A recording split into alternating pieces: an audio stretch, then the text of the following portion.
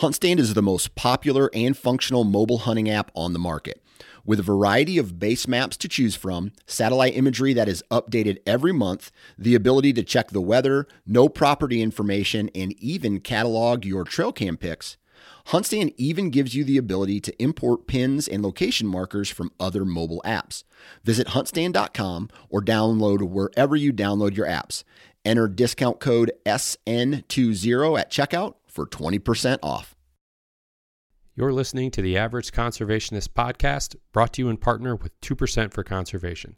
2% for Conservation's mission is to create an alliance of businesses and individuals that ensure the future of hunting and angling by committing their time and dollars to fish and wildlife.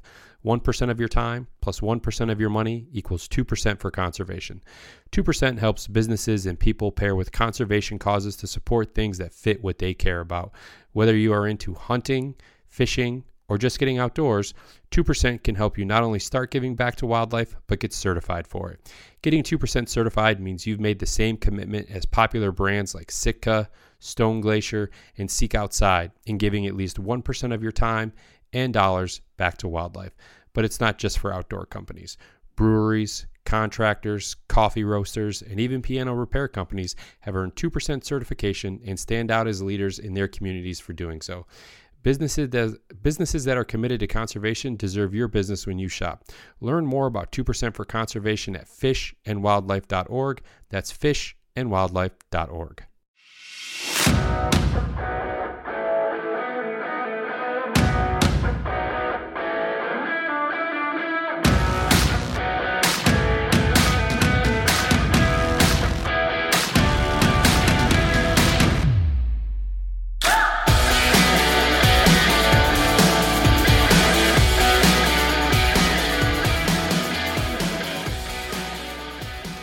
Ladies and gentlemen, good day to you. Welcome back to the Average Conservationist podcast, and I am your host, Marcus Ewing. All right, today with me, I have two gentlemen from the great state of Michigan, Dan Nelson, Sebastian Alvarado, and they are with 2% certified Local Outdoors brand. Local Outdoors brand is much like the Average Conservationist it's a lifestyle apparel brand, and the story behind Local Outdoors and kind of the evolution of where things started with the brand to where they are now, some changes that have been made kind of from a branding perspective, and just to and Dan and Sebastian do a much better job going into this, but to something a bit more all-encompassing in terms of the outdoors. Dan and Sebastian, as I mentioned, Michigan guys here, grew up over on the west side of the state, and the two of them, have been or were, grew up together for the most part. I would say,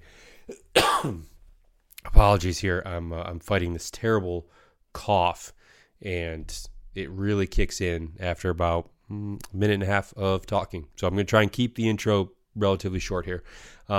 But yeah, Dan and Sebastian grew up and were friendly with each other. I wouldn't call them like super tight, but they certainly knew each other.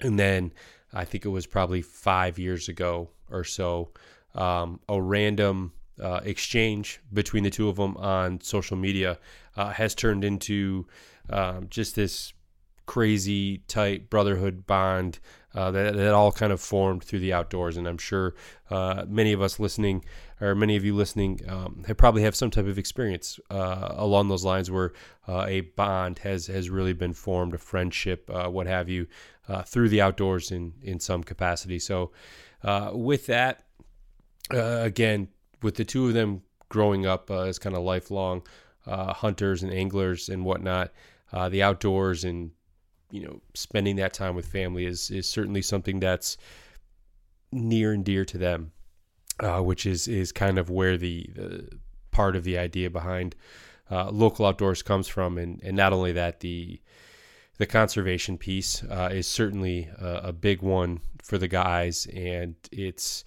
I don't even want to try to go into it too much, because we take a pretty deep dive and we spend quite a bit of time on it, which was really nice. And it was good to just talk about, all the different reasons why, conservation is so important to their brand. I mean, we've certainly had those conversations with a lot of folks in the past, but a lot of times I feel like maybe I don't get the opportunity to spend enough time, and a lot of that is likely my own doing, but we really wanted to put an emphasis and put a focus on that during our chat. So it's just, you can tell that these guys have been friends. There was kind of an instant camaraderie between the three of us, and you can kind of tell, like, as the conversation goes on, we certainly loosened up a bit. Not that it was stuffy or anything to begin with, but we kind of find a groove here as the podcast goes on. So great conversation. One that I would certainly like to do again in the future when we get a chance to. So enough rambling. I said I wasn't going to make this long, and here I am. Episode 154 with Dan Nelson and Sebastian Alvarado. Enjoy. Before that, before the conversation with the guys, I want to take a minute to tell you about my friends over at Go Hunt. Now is the perfect opportunity to be scheduling, planning, getting ready for that big, perhaps fall out-of-state hunt, whatever. Maybe it's a hunt of a lifetime, whatever it is. Make sure you are going over to gohunt.com, checking out the gear shop, picking up anything that you may need, boots, packs, outerwear, base layers, whatever the case is. Also sign up to be a Go Hunt insider. Sign up and get the Go Hunt the Go Hunt maps.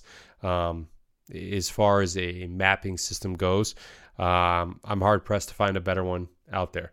So head over to gohunt.com and help support conservation in the process. All right. From Local Outdoors, I have Dan Nelson and Sebastian Alvarado. Guys, how are you tonight? Great. Good. How are you? Hey, I'm doing all right. I appreciate you guys making some time, sticking with me through the rescheduling process and everything. But I kind of alluded to it before we started recording here, but another 2% certified Michigan brand.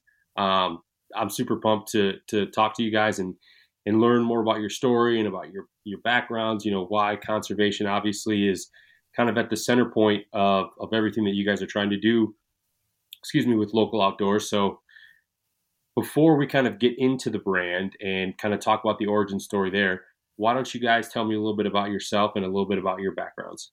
Sure. Sebastian? All right. So my family's originally from Chile. My dad's family is. My mom grew up on a dairy farm in north central Michigan. And when I was about 2 years old, my family moved from Chile back to Michigan.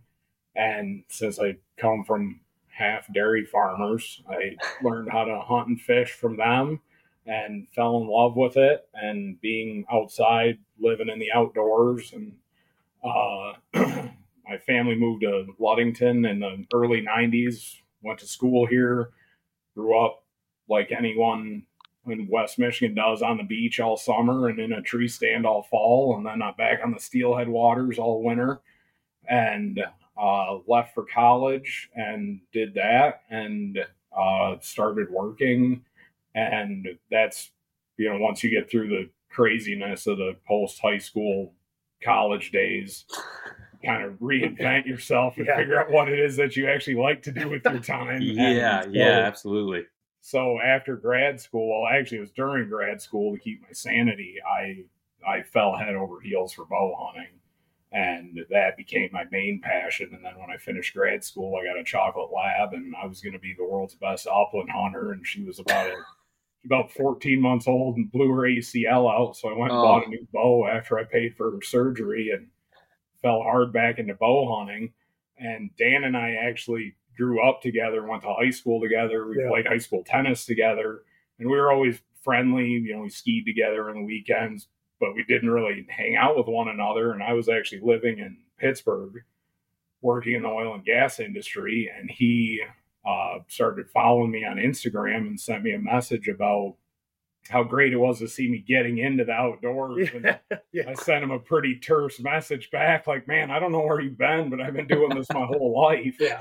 And so that's how we ended up reconnecting. And he came out to Pennsylvania, and I showed him how to weather the storm on the Pennsylvania public ground, chasing big public ground Pennsylvania deer. Oh yeah.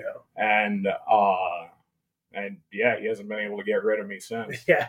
So I moved back to left Pittsburgh, moved to Oklahoma, moved back up here in 2019, and about the time I put the last box on the truck, Dan called me and he told me he was also moving back to Ludington. So it worked out perfectly, and so we've been hanging out constantly ever since. And this is all part of the origin story too. So no, it's good. It's good. Trying to not give too much of it away. I'll let Dan tell the rest of it. But since we both moved back here to Ludington, it's been just shooting bows in the side yard. Him and his wife got a new farm a year-ish ago. 2 years. Yeah. No. Yeah. Oh yeah. Yeah, it's been 2. Oh yeah. Oh, either way. And helping him get that set up to hunt on. He's helped me on the property I hunt. Just any excuse for us to be outside working on habitat and chasing 107-inch Michigan whitetail. There it is. Yeah, that's what we all chase, my man. For you. Yeah. So that's Sebastian's background. So I too grew up in Ludington, and Sebastian gave a lot of our background through high school and how we knew each other and didn't necessarily hang out, but we were always kind of in the same place. My story goes with myself going to 5 different colleges, failing out of a couple of them, finally getting a degree, and then joining the Army. So I did 4 years of active duty in the United States Army. And after I left the military, I came back to Michigan, and I was working for a medical device company. And that's actually when Sebastian and I started talking again, was while I was working there. I was living in Kalamazoo, and driving back up here to be able to hunt. I grew up, we have a family farm, so we got 50 acres that I grew up hunting, and it's been, that's been my place ever since I was a little kid. My dad used to take me out, and, he kind of kept with it after my brother had expressed some interest, and then he had decided he didn't really like it that much. And my dad took me out, when I was probably 9 years old. And, one of his favorite stories is being able to take me out at 9 years old, and I just loved it so much. I'd sit there and, I'd be the one elbowing him to shut up when he started snoring because I didn't want the deer to get scared away, At any rate, so moved back to Michigan. I was in the National Guard for another 3 years while I was working down in Kalamazoo, and kind of moved around a little bit here and there, and then decided to move back up to Ludington. And again, like Sebastian said, it was, we started hanging out again right after that. And it was really, I think it was actually during, or actually would have been just after our Pennsylvania trip, while I was still in Kalamazoo, that I started Shot Local. And Shot Local is kind of the origin story of local outdoors. Shot local meaning, I harvested this animal somewhere that is local to me, not necessarily, everybody always says, what's local outdoors? What's local? Well, local's wherever you are. Local is whatever you care about, wherever you grew up. It could be the trout stream that you grew up fishing with your dad in the UP. It can be somewhere out west. It can be wherever you care about that you've been going your lifetime and that you enjoy. And that's one of the reasons why we, stuck with this whole local theme, is we want our customers to actually make recommendations on where our donations go. So it goes to somewhere that they give a hoot about, it goes somewhere that they actually care about and are passionate about. At any rate, that's getting down the wrong line. So moved back to Ludington, and like Sebastian said, we've been hanging out ever since. And it was probably a year after we moved back, Shot Local had never really gotten legs, never really took off. And we kind of started talking about it. And we both said, this is a really good idea. It just needs a better execution. And so we started with a new execution and started with the whole local outdoors theme. So, we have caught local, shot local, camp local, hike local, drink local, boat local, all these different, kind of sub brands underneath the local outdoors. And all of these different brands are what we're using to give back to different things that we care about. Whether it's, we also have golf local. We give back to high school golf teams. We give back to conservation. We give back to all kinds of different things that we all care about. So anyway, that's kind of how we got to where we're at, and now we're just chugging along. I love the reasoning behind it because, I mean, I grew up in Michigan, very similar upbringing to you guys, where started at a young age, with my dad, with my Mm-hmm. grandpa, with my uncle, like all these things, deer hunting, upland bird hunting, duck hunting, all these different types of things.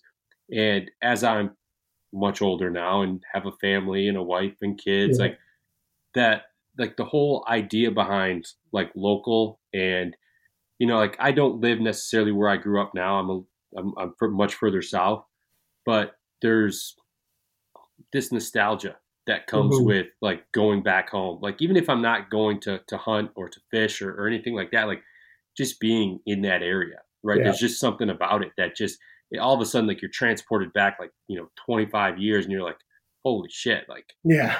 man, the times that I had here and at the time like I didn't realize it, right? And I don't Right. know if you guys were the same way where like you enjoyed what you were doing and yeah, like it was cool, especially to spend time with dad and stuff and maybe sometimes we did it begrudgingly because we wanted to do Mm-hmm. other things like hang with our friends or just be a high schooler or whatever.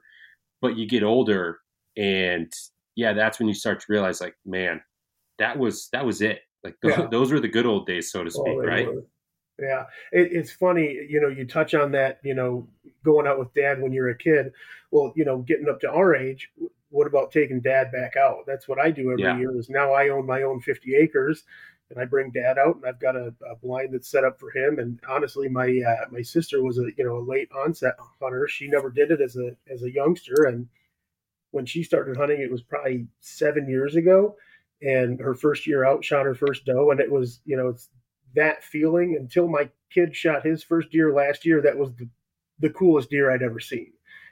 Up until when he got his, my son shooting his was obviously a little more touching to me, but sure. it was what taking her out. I never knew what my dad felt when he watched me shoot a deer until I watched my sister shoot her first deer. And it's just, we want to share that with people and we want people to, get to enjoy it forever. And that's one of the reasons why we do the donations back to conservation, is so that all these things are still here for everybody years and years and years from now.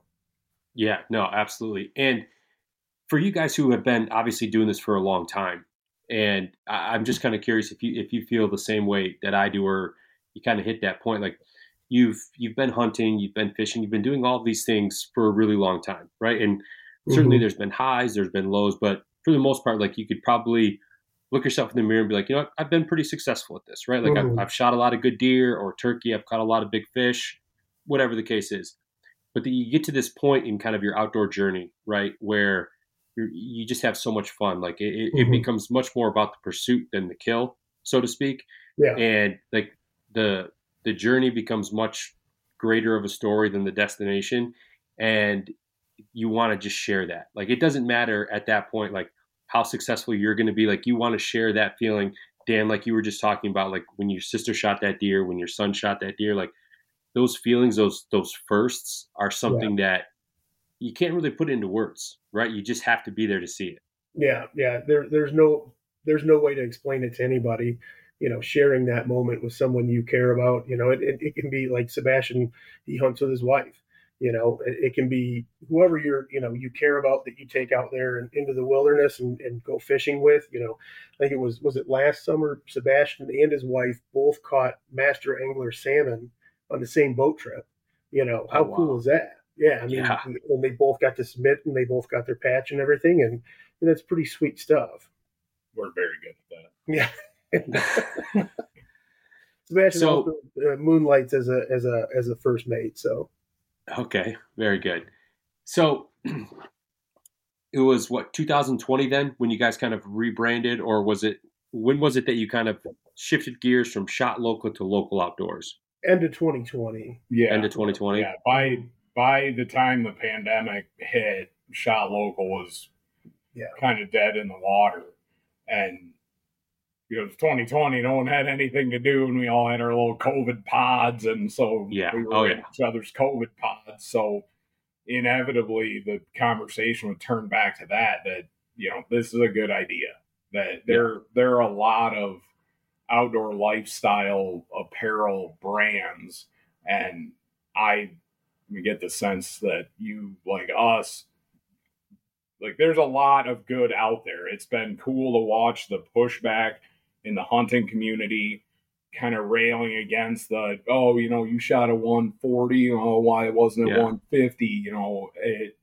And there's, especially being a fellow Michigander, I'm sure you also believe in the, let them go to let them grow philosophy. But what pushed Dan and I over the edge to really sit down and put ink to paper on getting this idea going again was that the tides were turning away from the glorification of just the kill. Yep. And the part that seemed to be missing to us was the conservation aspect. Mm-hmm. I mean, how many kids, young people, new hunters don't know anything about Pittman Roberts? They have no idea what that is. And it's great that they're doing it. It's great that unbeknownst to them, their money's going to that. But how much more could we do if we could just shine whatever light we have onto that? And so that's when the conversation switched from just hunting, because yes, I am a part-time first mate, but hunting is still and always will be my passion. But then it was that idea that had us go, okay, well, what do you do about fishermen who don't hunt? That's such a hard concept too for Michiganders to grasp, because everyone you meet in Michigan, if there's an open season, they'll tell you exactly what time the sun rises and sets and what how big this needs to be a keeper and that, and that might have been one of the most difficult things for Dan and I to wrap our heads around is, do we really need to do caught locals? Like, does anyone actually really just love to fish, or can we just sell camo hats to guys that love to bow hunt like us? Yeah. So I lost my train of thought on where I was going with this. No, but I like that thought process because I've said this before on the podcast, is a lot of times I think Michigan gets kind of slept on as far as like a state and what it has to offer for the outdoors, because and maybe it's just because people tend to look at the deer hunting and go, well, it's not Kansas, it's not Illinois, it's not Iowa. Yeah, like it's not some of these other Midwestern states. And I'm okay with that. But these other states don't have world-class trout streams. They don't have the Great Lakes. Well, some of them do. But, we have great turkey hunting. We've got great upland bird hunting, great duck. I mean, we have so much that you can, whatever you want to get into, we probably have that here for you. And we got, elk, for crying out loud. I mean, good luck drawing a tag, but we still have that option. Yep. So there's the idea of trying to encompass it all, like as best as possible, right? Like whatever you want to get into, whether it's hunting, whether it's fishing, like you said, like golf local. Like I grew up golfing, right? And there's a ton of people who love to golf, but those guys who golf probably bow hunt, or they rifle hunt, or they fish, right? Like they're doing all these other kind of more traditional outdoor recreational sports, like we do. And I think that there's a lot to be said about that, about trying to encompass and include all of these different outdoor activities that Michigan or any state for that matter has to offer. Yeah, that's when I first started, the idea was that I was going to choose a 501c3 nonprofit in every state, and I was going to have a different design for every state, and I was going to be giving back to all these different places, and that's it's really hard to scale that. So that's where the idea came from, to say, well, let's let our customers choose. Let's let them pick where the money goes, because ultimately, what I care about is conservation. It doesn't have to be right here in my back door. It can be anywhere, because conservation throughout the entire United States is what matters to me. And it's educating people. It's getting people to see that it's an important thing. So, that's one of the things. And I want to touch on what you had said. There's so many different activities in Michigan that you can do. And this is going to sound like a pure Michigan ad. Too bad I don't sound like Tim Allen. But we have some of the most beautiful state parks in the United States. We have some of the Yeah. most amazing hiking trails, and if you get up into the UP, there's so much stuff you can do. And so that's like our hike and our camp local line. That's where that came in was, we give back to the state park system, so that way, when the what was it the our state park had a building where the roof collapsed, Yeah. and the Friends of the Ludington State Park, they are the ones who paid to fix it so it was usable that summer because it wasn't in the budget. So, that's where some of our camp and our hike local money goes to, is it goes to helping out the state parks. It goes to keeping areas, usable and beautiful and just taken care of for everybody. It's not just hunting and fishing. It's outdoors. It's keeping nature natural. Yeah. So whatever we can do to make it so anybody out there who wants to get outside can go get outside. Yeah.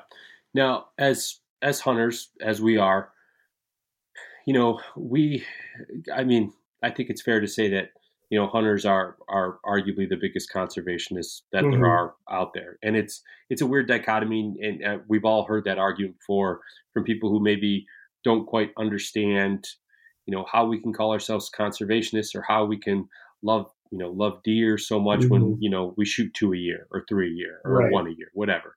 You gotta pump those numbers up. You can get 10 no tags here, right?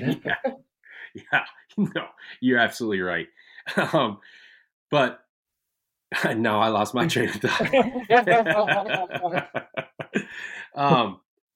Shoot.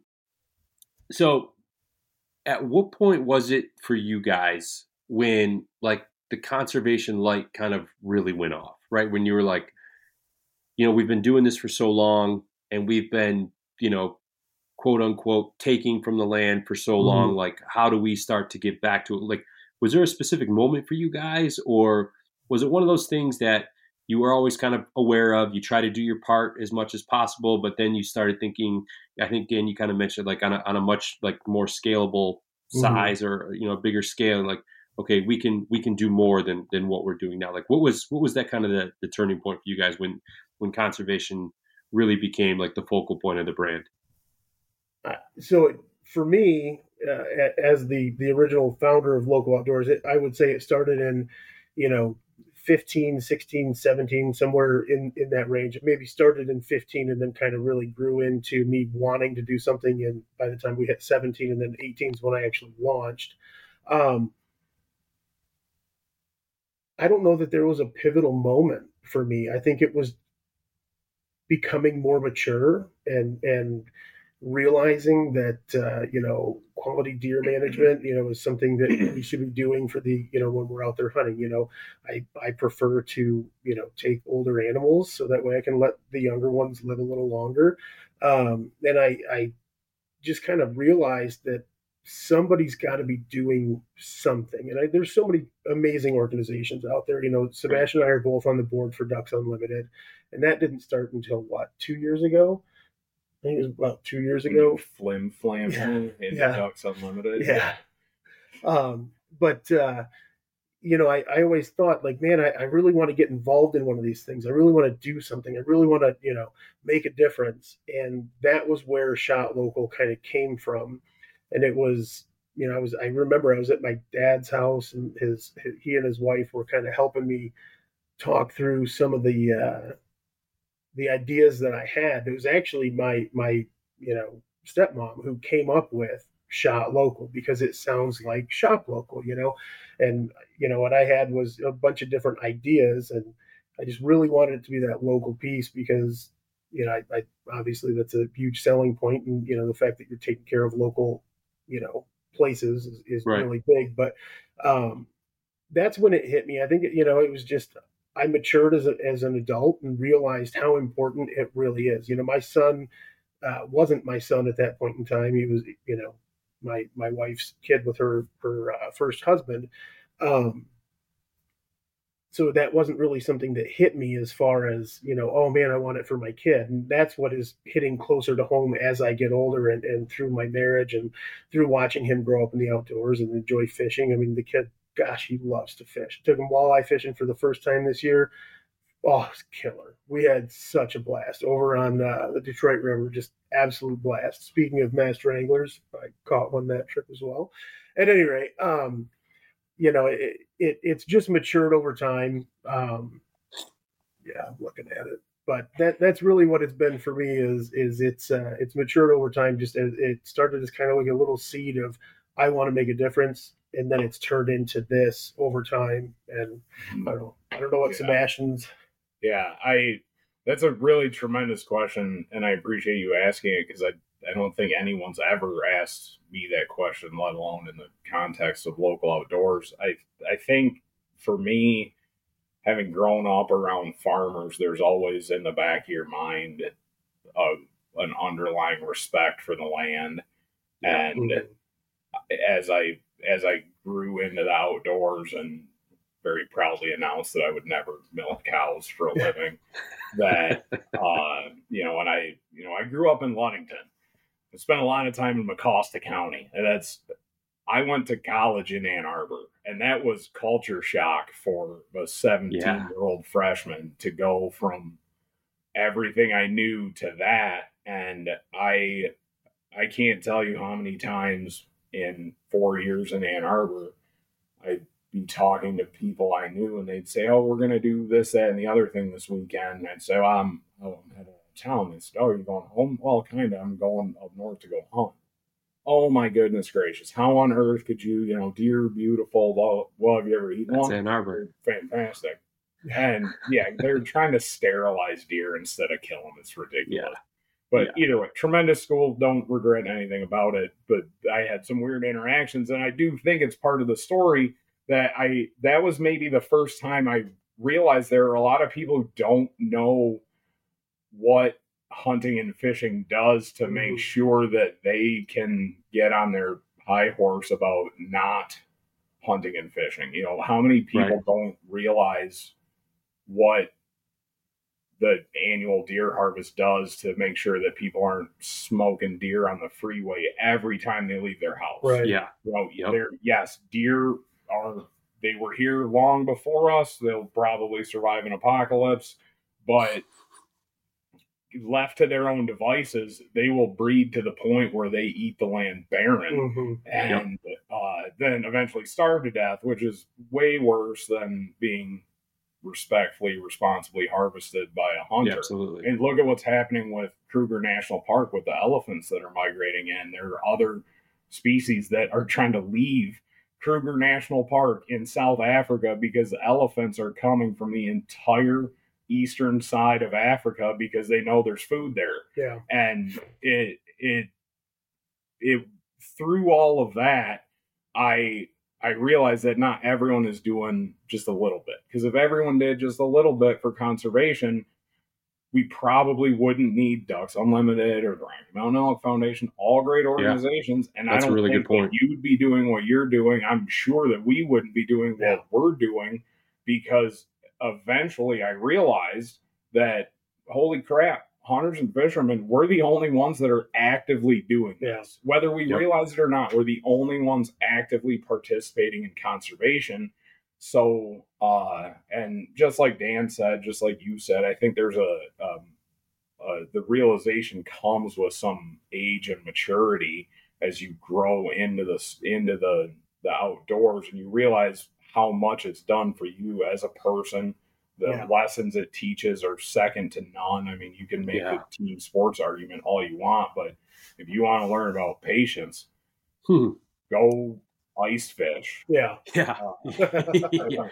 Go sit in a tree stand mid-October. And then talk to me about patience. Exactly. Swatting mosquitoes when you get in, shivering to death when you get out. And I think that when Dan launched Shot Local, I was very, very excited about it. I know it wasn't the first hat order because we were in the middle of moving to Oklahoma. I know that. But that for me was kind of the light bulb moment that it doesn't necessarily take the RMEF or DU or the Rough Grouse Society or anything like that to make a big impact on conservation. And the the other thing that you've got me thinking about is I worked in the oil and gas industry from the time I was a junior in college until 2020. And say what you will about the oil and gas industry, at least we're not lithium miners. They, uh, the last 4 years I spent in Pennsylvania, the client I was working for was a pipeline midstream company. And that was the same time that the Line 5 stuff kicked off in Michigan.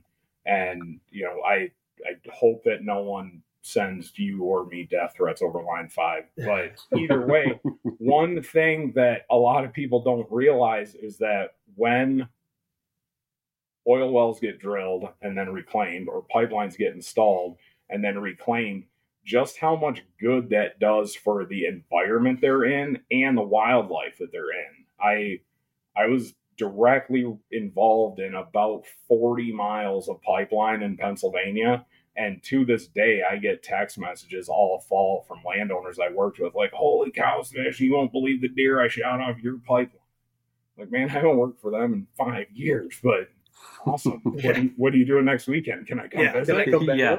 So you got some room for me? Yeah, it was really kind of eye-opening for me to see it, that it wasn't just conservation organizations. There are other industries that, and I'm not going to say that the oil and gas industry goes out of its way to protect hunting and fishing and habitat improvement, but the way the rules and regs are, you can't just slam a pipe in the ground and call it good and kick some dirt over it. It has to be reclaimed. Yeah. They don't get their permits released until there's X percentage of vegetation growing on it.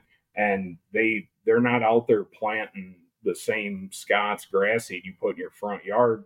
The mix my client used in Pennsylvania was developed by Penn State University for them, for the region of Pennsylvania that they were in, not only so that it would grow, but so that it would give back to the environment.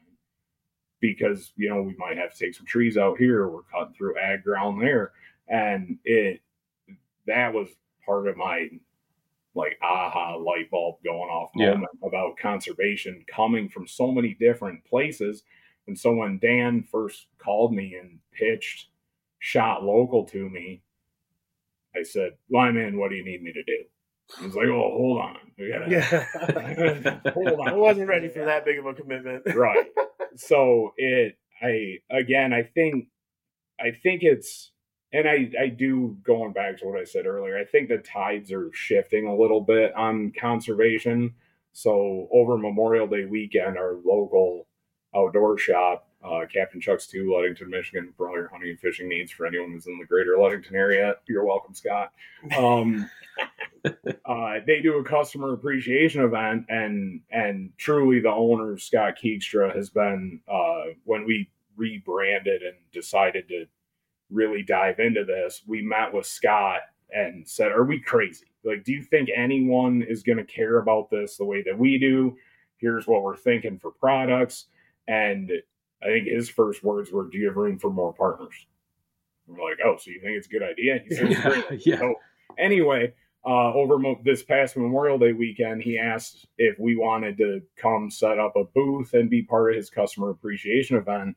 And the last person we talked to was a 12-year-old kid who he was there because his dad is a charter captain, and this young man first mates for his dad, and they were just there, tire kicking. It's tackle shop on a holiday weekend. Why wouldn't you? Right. And so he came up to us, and we talked to him for 45 minutes. Yeah.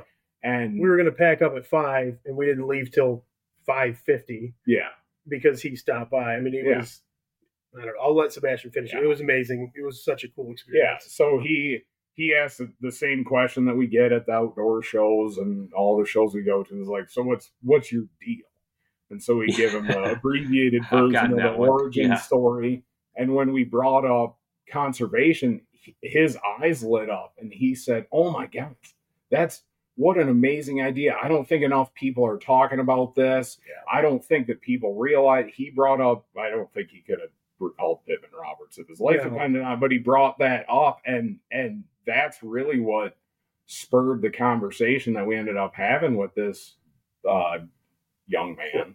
And as Dan and I were loading the truck to leave, all we could talk about was how when we were that age, conservation was the furthest thing from our minds. Yeah. It was like, come on, November 15th, I just want to shoot a deer. That's it. So again, I think we're all of us that are focused on conservation. I think we're in a unique spot in time where even 10, 11, 12-year-old kids know what conservation is, and they're excited about it and excited for ways that they can be impactful too. Yeah. No, that's Sebastian, you bring up such a great point there. And I'm going to sound like a broken record because I've talked about this with a lot of people in the past, but there's this changing of the guard when it comes to the outdoors, right? Like guys like us, kind of like our age demographic, like we're kind of becoming at the forefront of the outdoors, of hunting, of fishing, of conservation. And I think that for all that social media is, I mean, there's really great things about it. There's really shitty things about it, right? The good things are certainly that this young man that you guys had the opportunity to speak with at the Customer Appreciation Day there. I'm going to go out on a limb here, but he's probably grows up in a family who likes to hunt or to fish. And, like most young kids, he's, probably on social media. So he's getting, if he's, I guess following or, tuning into kind of the right people in the industry, like he's getting a strong dose. I know that's not anywhere. He gets he's getting a strong dose of like that conservation message, right? Yeah. Because, I think back to when I was a kid and, my dad, he did everything from tie his own flies. He built his own drift boat. I mean, he did all these things for fly fishing. I mean, he loved to hunt. Like he became super obsessed with whatever it was, whatever pursuit it was. And we never talked about conservation. Right. Now, if we were at the boat launch, it was make sure everything's out of the boat. We don't want anything flying out. Leave things better than you found it. Like we talked about it indirectly, right? But that word conservation was never like, hey son, this is what conservation is, right? Like that wasn't how it is. And I think that as time goes on, as social media becomes more prevalent, as guys like us are getting our kids, our friends into the outdoors, like those conversations I think are a little bit more readily available. And there's other things out there like social media that can kind of echo those same things that we're trying to teach the next generation, Yeah. That's so true. And I think, part of what our main mission is not only to give back, but it's to educate. It's to, let people know what they can do to help. And, I mean, that's probably the most, and like you said earlier, it sounded like a broken record, but that's the most important thing to us is to be able to give back and educate and help people realize how important this is. So it's still here. When we're dead and gone, I want it to still be here. When my kid has kids and I've got grandkids running around, I want it to still be here because that's what matters.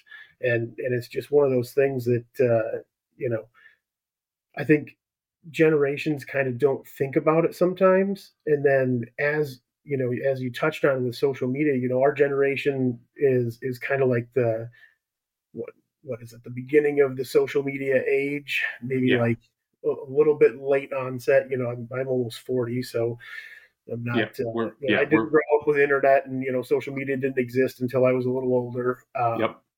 But having folks like us out there promoting these ideas is what gets kids to see it and realize how important it is. And to touch on Sebastian's comment about that young man that stopped by. He said, how cool is that? Like, that's amazing. I love what you're doing. And for a kid who's 12 or 13 years old to really grasp that, I don't, my son would grasp it because I preach it. But this kid, he just thought it was the coolest thing in the world that we're giving back. And that's, that's what we want people to realize is it's not about us, making a buck. It's about us making sure we can protect these things that we love. Yeah, no, that's very well put. So in terms of kind of sticking with the conservation theme here, how did you guys kind of first learn or find out about 2% for conservation? Well, that was the first podcast that we did, and I would not recommend anybody listens to it because we had terrible audio. But it was actually with the Okayest Hunter guys over in Wisconsin. Yep. We did it remote, and unfortunately, the audio is not great on it. But we touched on a lot of great things, and they were the ones who kind of said, "Hey, you should check this organization out." And we got in touch with them, and I believe it was Jared. Is it Jared Frazier? Yep. Yeah. So Jared, we emailed back and forth a couple of times, and he set up a call, and Sebastian and I got on and talked with him, and it was just an amazing conversation. To hear that, he's doing what he's doing in order to bring all these businesses together to make a bigger impact. That's a huge deal, because when you think about how much is actually coming in from the bigger brands and the smaller brands and everybody in between, that's how you make an impact bigger than the Rocky Mountain Elk Foundation, bigger Yep. than Ducks Unlimited, and that's how you make an impact for all the folks that are out there. All the consumers who are buying product is they see all these different brands being a part of this, so then they respect it even more. And it's been great for us, because I think we've had a number of folks who've stopped by when we're at a trade show or something like that, and they see the 2% and they say, "Well, what's this?" And we kind of tell them about it, and we say, we're committed to making sure we're following these rules, and we're donating this much back, and we're giving this much time back. And I think it hits home with a lot of folks that we talk to at these events, and some folks it might blow right over their head. They don't really care, but it doesn't matter, because they heard us talk about it, and the next time they hear about it, or the next time they think about it, they're just going to have a little bit more respect for it, because they've heard it over and over again when they've been seeing these types of brands out there. Yeah, no, you bring up something really, really kind of important about 2% and how they're bringing all of these brands. I mean, when you kind of look at the totality of an organization like 2%, Mm-hmm. if you can kind of be mentioned in the same breath in the same conversations as organizations or companies like Sitka, Yeah. Stone Glacier, Go Hunt, and to know that even though companies like Local Outdoors, companies like the Average Conservation, these small, 1-2 man companies we're trying our damnedest to do what we can for conservation, but to be mentioned in the same breath with them, I think is something really cool. And that's it's really cool, not just because you can kind of put yourself in that same class to a degree you can put yourself in the same class when it comes to the efforts and the things that we're trying to do for conservation. Now, the financial thing, I think Jared talks about this a lot, especially when he's on. He always says conservation isn't a competition, and I really agree with that, because there's no way guys like us could compete with what Sitka's doing or anything like that. But at the end of the day, if throughout the course of the year, if you can donate $1,000, $2,000, something like that, absolutely, that's awesome. I mean, that's huge. That's $2,000 or $1,000, or however much that these 3 or 4, or however many organizations didn't have prior to that, and that's going to help them continue their mission. And that mission is important to you guys, to your customers, and that's what conservation is right there. And it's such a cool thing to see.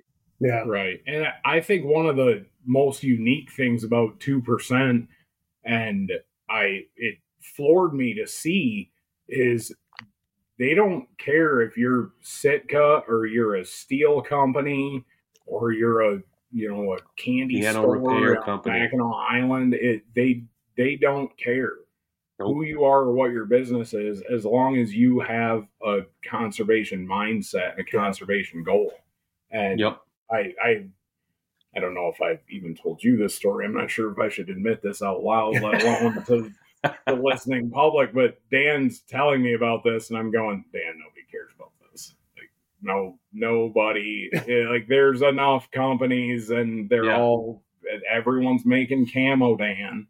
And so when I pulled their website up, and I think I did the same thing you did, and how you found us, I went to Michigan, and the very first company I clicked on is a manufacturing company, and I thought, I wonder what part they make for Browning or whatever, and they make automotive parts or something. I don't want to say weird. It's a normal everyday outdoor industry. related. Yeah. And that has nothing to do with hunting. It's it's not a downrigger company. But the owners, the top of that corporate food chain, said, you know what, this is something that we care about. It's something that we think our employees care about. So we are going to make sure that every year we give back 2% to conservation. And another unique thing about it is that, yes, there's always going to be a financial part of it, but the more and more you dig into 2% for conservation, the more you realize they care more about you actually putting boots on the ground and going and making a difference that people can see and touch and feel and experience. And there again, from a conservation standpoint, I think that's the most impactful way to reach people who aren't dyed in the wool hunters, fishermen, outdoors folks, is being able to say, we did this. We cleaned this public beach, something or tangible, this stream, or because then it's there for everyone to enjoy, the way that Teddy Roosevelt had it in his head when he set up the national park system. It's for everyone. It's not just for hunters. It's not just for fishermen. It's for the people to go experience it. Yeah. Without getting sidetracked too much, it's interesting if you go to fishandwildlife.org, 2%'s website, and you look at all the different brands, and Sebastian, you're right. It doesn't matter. I've had companies who repair pianos. I've had real estate agents. I've had traveling veterinarians, excuse me. It's just this wide variety of photographers that see the value in the outdoors or have some connection to the outdoors and want to continue to give back. You don't see a lot of?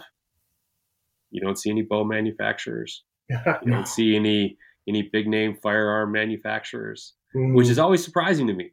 I don't want to bash people because I use a bow, I use a gun. I'm still going to use these things, but it always kind of surprises me that you have, for the most part, if you look at a bow, you have a bow that's designed for, either target archery or for hunting, right? Those are kind of your two categories. And I would say there's probably a lot more hunters than there are target archers out there when it comes to using bows. Oh, yeah. And there's not a single bow manufacturer up there. I don't know why that kind of sticks in my craw a little bit sometimes when, you know that, I don't know, over half your customer base is using it for hunting and you're not giving back, or maybe you are. I don't know, but I don't know. I just thought that was kind of interesting. I have some offline thoughts that I'm willing to share with you about this, but that's fair. I don't think it'd be good for any of us to bring it up. That's fair. Yeah. So you guys have both kind of talked about this throughout the course of our conversation here. When it comes to donating your funds back or spending your time with getting the boots on the ground, like you just mentioned, how are you guys deciding, where those donations go? Where you're going to volunteer your time at? What does that process kind of look like for you guys? We came up with the concept that we want our customers to choose where the money's going, and that's really to speak to the local piece of our brand. And that way they know it's going somewhere that they care about. So the first major donation that we had was kind of from when we started and partway into 22. We did a drawing, and it was just one of those random spin a wheel things on Instagram, and I put everybody's first name and last initial, and everybody who was a customer of our online store, it was entered into that drawing. We did posts about it, told everybody about it, did the little drawing thing, and it ended up being one of our friends' moms who had purchased some hats for family. So she got to pick where that money went, and so she chose the Tennessee National Wildlife Federation. Okay. And so that's something that's local to her and to her son, and who is our friend, which is really cool. But what we have on the website is we actually have a recommended donation.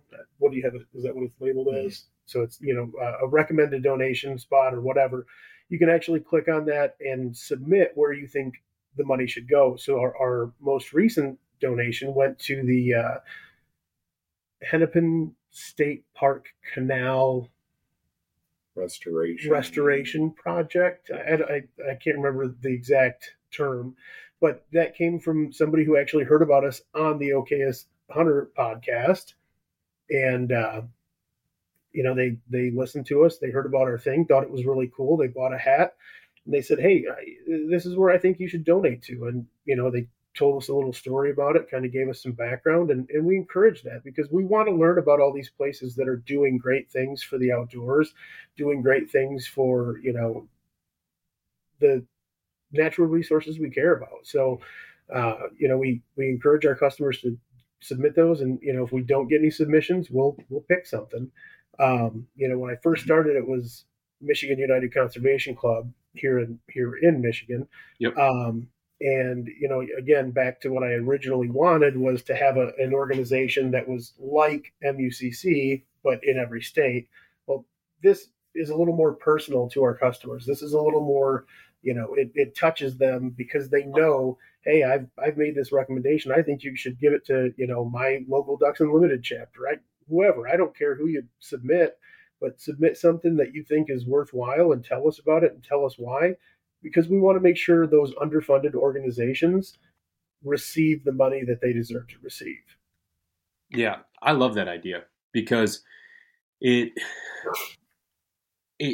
takes the whole local aspect of the brand one step further, right? I mean, the idea behind getting out and enjoying the outdoors locally, wherever that is, to whoever your customers are, but then you're almost putting like onus back on them to say, hey, what's important to you guys? I mean, you're supporting our brand and our mission, but we also want to support you in your efforts. So, you tell me what's a cause that's important to you. Why is it important? What does this organization do?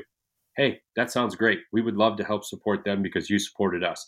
And I think that's such a great way to stay engaged with your customer base and also help a lot of these, because I'm going to go out on a limb here, but I'm going to assume that some of the organizations that are either recommended or that you've already donated to are very small organizations, right? It's not RMEF. Yeah. It's not even though you guys are on the board for DU, it's not DU or Pheasants Forever or Trout Unlimited or something like that. Like it's these small ones who are, kind of making it their life's work to keep these natural resources just that natural and beautiful.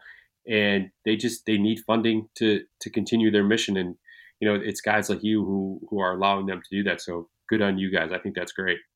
And I always feel bad being a local DU board member because we inadvertently end up bashing on DU. And Dan and I are both life RMEF members. It's not that we don't believe in those causes. We absolutely do, or I don't think we'd be where we were at if we didn't believe in those organizations. But one of the biggest differences is the discrepancy. And here's my plug for RMEF. I can't wait until I get my Bugle magazine. And one of the first things I always read, it's usually towards the back, is their conservation update. Yeah. They do multi-million-dollar projects in places that desperately need it. They're truly doing unbelievable work. But what about when the Ludington State Park building had a roof collapse and the state of Michigan, God bless them, said, oh, maybe in next year's budget. Friends of the Ludington State Park rallied the troops and they got it done so that it was ready to go for the next season. For anyone who listens to your podcast who doesn't know what Northwest Michigan is like in the wintertime, it's terrible, so nobody's here. But in the summertime, everyone's here. So if something in our state park is shut down in the summertime, people might not come back. So to be able to shine a spotlight on smaller organizations, lesser known organizations that are that share our same vision and mission is uh, it's really a neat opportunity, and having the conversations that we've had with people at trade shows that contact us through social media, random people that stop me at Meijer when I'm wearing a hat to ask me where I got it. It it it's really eye opening, and it's humbling to know just how many people share this same vision. But I think the more of those stories I hear, the more people I talk to, the more I realize there are so many underfunded, unrecognized, unknown organizations that are trying to do some good at a local level. And it's not that the RMEF or DU doesn't care about them, it's just not on their radar, Right. because they can use their big funds to do big things for all of us that impact the entire Atlantic Flyway or the entire Central Flyway or this entire region of elk habitat. But what about the local trout stream that is littered? Who's going to go clean that up? You hope that everyone who goes and fishes there grabs a piece of trash, takes it with them when they leave. But not everyone does that. Right. So if we can do just a little bit and clean up 100 feet of a stream somewhere, neat. We can do that. Everyone's busy. That's the world we live in. If you're our age, you're busy raising kids. You got a job. You've got these side businesses too. Everyone's busy, but everyone, if they just do a little bit, we can all accomplish more and make sure that when Dan's boy is older, he can take his kids to the same places that Dan takes them now to hunt and fish. Yeah. When my son's 2, so we got a little ways to go. But he loves seeing deer in our backyard, but I still haven't been able to teach him that if you scream deer at the window, it's not going to make him stay around longer. But I want him to be able to go hunt the Moraine State Park in Pennsylvania, which is 45 minutes north of Pittsburgh. That's a huge city. Yeah. It would be very easy in a few years for Pittsburgh to just swallow that part of the state up and say, well, this is, these are condos now. Good luck. Yeah. Oh, yeah. For and sure. It nothing would make me happier than to be able to take him out there and say, oh, this is where Daddy missed a 170-inch public ground deer at 22 yards because he panicked. We want to make sure that places like that stay open and accessible to hunters, fishermen, bikers. That was the worst part about Moraine, is people on bikes just randomly through there. Hey, what are you doing? Trying to what be does quiet. It look like? Mind your business. Yeah, exactly. Keep pedaling. It's and that it's a really good point, Sebastian, because if let's say you guys have a goal to donate $5,000 next year or this year, whatever, right? Just arbitrary numbers. And you're trying to decide where you want to donate that money, where you want to give back to. And yes, you could donate to one of these, one of the biggest organizations out there like RMEF, like DU. And that's awesome. I mean, you guys contributed. That's great. There's nothing to hang your head about. But if you don't, DU, RMEF, like, they're going to be fine, right? Yeah. They're still going to complete their mission or continue moving their mission forward. However, Friends of the Ludington State Park or, any of these other small organizations, that $5,000, that could help keep, a seasonal employee who's in charge of, cleanup projects on the books and get, all of this work done throughout the course of the summer. Or, it could help fully fund, some project they have that they're, kind of trying to accomplish on a shoestring budget. And yeah, I think that's where companies like ours, especially like yours, can really make a difference when you really kind of lean into that local aspect and give back where it's really truly needed. And again, I applaud you guys, because I think that's absolutely the best way to do it. Thank you. We really appreciate that. It's hard to get the message out there, but that's exactly what we're doing here right now, is trying to get that message out there so everybody can learn about it and understand why it is we're doing what we do. They can hear the passion when we talk about it. And that's one of the things we really want to impress upon people is it's a passion for something that we truly believe in, not a passion for making money. We don't care if we make $1 on every product, as long as we're giving $1 for every product that goes out the door. For us, it's about taking care of what's out there. That I mean, we're not making any more land. We're not. It's not a commodity that can be built. It's something that has to be preserved and conserved. So that's what we care about. And I do have to. I don't know if you're going to cut us off here shortly, but one of the cool things, and I apologize, I've kind of been silent here for a second because I've been trying to make sure I had my information correct. But one of the cool things about 2% for conservation, we were talking about that a while ago. Not only is it monetary or giving up your time, you can also give products to places that might not have been able to afford those, that they can go sell and then fundraise with. And I just wanted to do a quick shout out. So one of the things we did was we sold a bunch of our hats, and we actually did a special custom run because this is down in Florida. So the camo hats and the darker colors that we have didn't necessarily fly down there. So we did some colors that were a little more tropical, if you will, for the Greater Pine Island Alliance. It's a friend of ours from high school. After the hurricane came through, it kind of destroyed everything down there. And what they're trying to do is rebuild that. And so, again, just speaking to the things that we can do through 2%, and I apologize for bringing it all the way back to that, but speaking to the things that we can do for 2% is, it's not just giving them money. It's, we sold them at a discount to make sure they could make money. And our cost is covered, and they get to sell it for our retail, and all that money is theirs. Yeah. And, I mean, obviously, Local Outdoors, the Average Conservationists, were very similar brands. And I love that, right? I think that the message that both of us are trying to convey resonates with likely a lot of the same people. Yeah. And I think that that's great.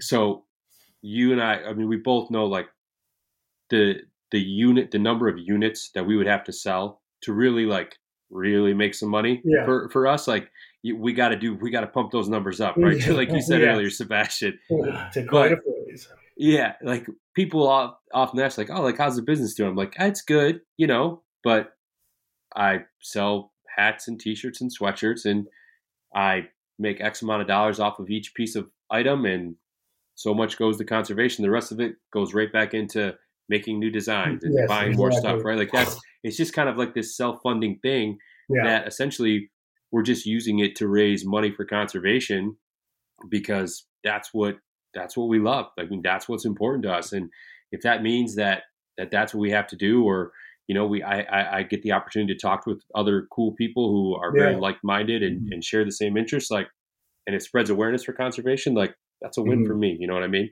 Definitely. Yeah. And the beauty of this industry is there's room for all of us. Absolutely. There's room for every one of us. What's the public land teas? I thought their concept was just killer.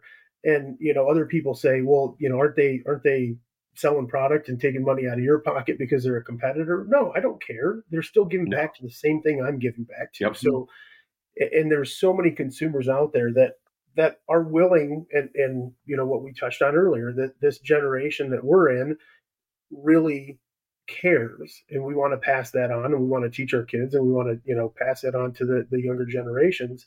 So for us to have a little bit of our expendable income go into something like this, that's great. And there's buy a shirt from them, buy a shirt from us, buy a shirt from you, buy a hat, whatever. It doesn't matter. They're going to find something they like, something they care about from all of us, and they're still going to go out and be a customer for everyone. There's just so much room in this space, and to have more and more companies like us giving back and becoming a part of 2%, or what, maybe they're not a part of 2%, but they're giving back, whatever it is. All these companies want to give back, and there's plenty of space for everyone to operate and still continue their mission. Mm-hmm. Yeah, no, you're absolutely right. And that's the thing I and you guys have certainly probably found this or realized this over time is that you're almost going to have like three types of customers. You're going to have one who love the mission and want to support it that way. You Mm-hmm. have people who are going to buy your products because they like you guys, right? Right. Like whether it's friends or family or people you meet at a show, like you guys just Right. hit it off and they like that. Then you have people who are just going to buy your stuff because they're like, oh, that's a cool shirt, right? Like, Yeah. Yeah. I don't know, like they don't care about the mission, they don't care about you, they just think it's a cool shirt, so they're going to buy it. And everyone's money spends. Everyone's money's green. It all Right. goes back to conservation. So Exactly. however someone lands on your brand, like, hey, your money spends in conservation just as well as anyone else's. You know what I mean? Exactly. Yeah. Yeah. So, Absolutely. guys, before I let you get out of here, I know we're over an hour here, and it's That's all right. okay. All right, good. Let's call it summer, right? I mean, I don't know about you guys, but my kids, Yeah. their last day of school is tomorrow. Okay. So we're into summertime, Yep. which means we're real close to fall. What do you guys got in store for this coming season? We have product wise or hunting? No. Like what kind of hunts you guys got coming? Oh yeah. Anything big? We drew Kansas tags again this year. All right, I'm just gonna end this now. Hold on. So No, that's exciting. We're very excited about it. The last time we went, so Sebastian's been going for a number of years, and not every year, but on and off, etc.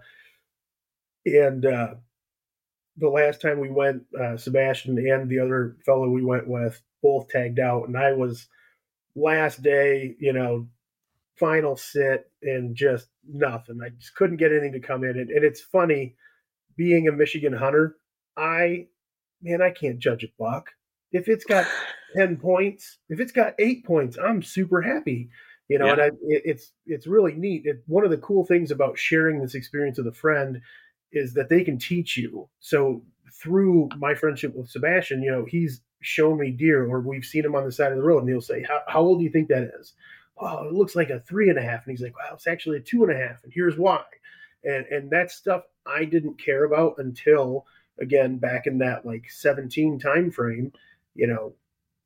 It's something that didn't necessarily matter to me because I was a Michigan hunter, man. If it was brown, it was down. There it is. Yeah. I mean, where we're at right now, we have my neighbor well. Exactly. Yeah. It's really cool to be able to share that stuff with friends and family.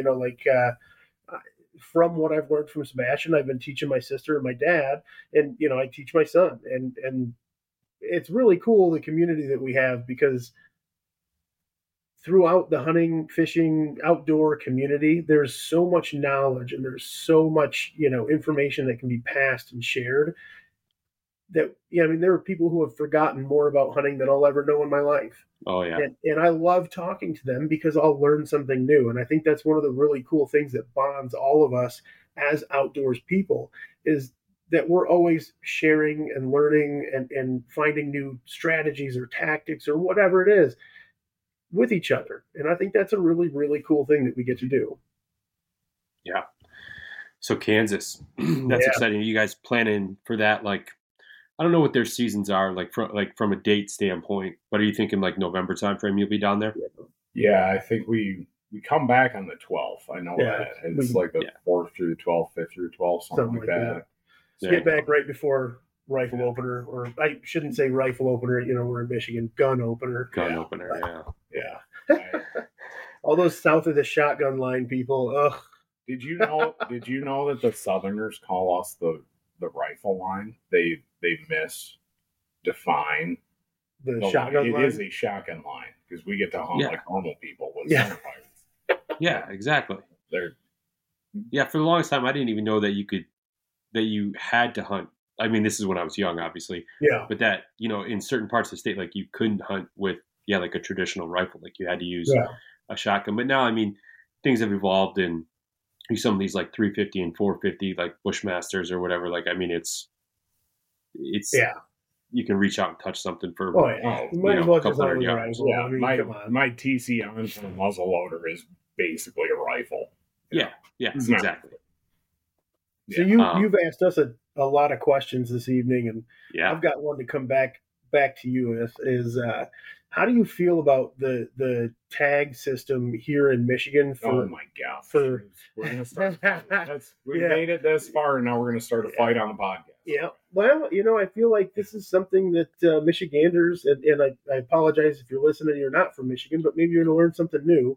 I feel like this is something that's important for us to talk about. We speak about Kansas and why Kansas is one of those states that people, actively try to get tags in. It's because they have monster bucks. Why is that? Well, it's because their tag system isn't all jacked up like ours is. Well, I almost dropped it. You were close. It's not all messed up like ours is. How do you feel about the tag system here with the combo tag and then up to 10 doe tags?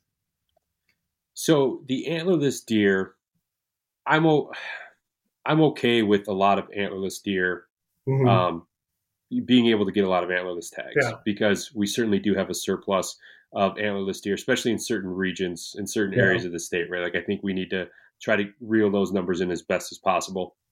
Obviously the goal of like, if you look at like QDMA is it's like a 1-to-1 ratio, right? Yeah. Which we know is a pipe dream, but it's always something to work towards.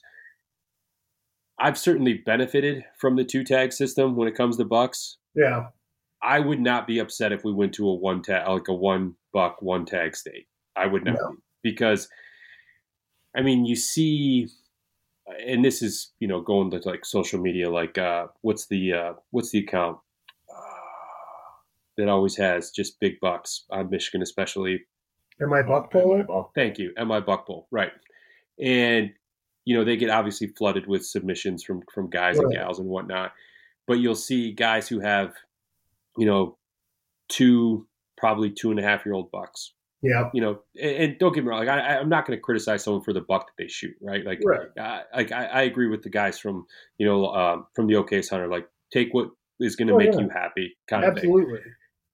But when you're doing that and you shoot one, and then 10 minutes later, you read the caption of it, and it's like, yeah, I shot this one, and then 2 minutes later, another one walked right out, and I dropped that one. He's got, 2, younger deer that he took out of the population in a matter of 10 minutes, right? Yeah. Or if we're not going to do a 1-tag system, I think you need to earn your second one. Yeah.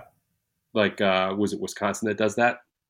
I think they used to. They got where they wanted to be, so there's no earn a buck anymore. So I'm okay with, if for some reason we ever do go to a 1-buck, 1-tag, if for an antler deer, I would be more than fine with that, because sounds like you're pretty much on par with us. I apologize for putting you on the spot like that. No, it's all good. Making you announce your it's okay.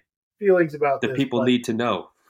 Well, the fact of the matter is, and I understand a lot of local hunters probably don't want folks from out of state coming up here and hunting and whatnot, but ultimately what's good for the goose is good for the gander. If we can get more out of state tags that cost more money coming here to Michigan and seeking Michigan as a place to go hunt, you know what that does? It just drives our conservation dollars up every single year. So, I think we see it as an advantage to be able to have better, bigger bucks, get rid of some of the doe population. If you blow a grunt call here in Michigan, you're going to scare everything away.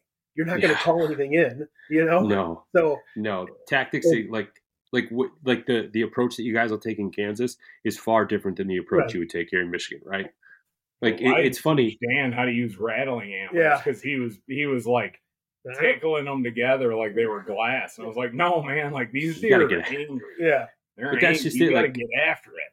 How often do you hear of guys in Michigan like really rattling in a buck, right? Like, unless you're in Livingston, Washtenaw County area, Jackson County, like it's rare, right? It's just there's so much pressure, especially in certain areas, that you sneeze and deer are like, nope, I'm done. You know what I mean? So I think there's certainly. Most deer in Michigan have to compete for food, not for breeding. Right. They have to compete for food. And that's not a territorial thing. That's just keep walking until you find it. Yeah. Sebastian, Dan, this was awesome. I really enjoyed the hell out of this. I appreciate you guys making some time.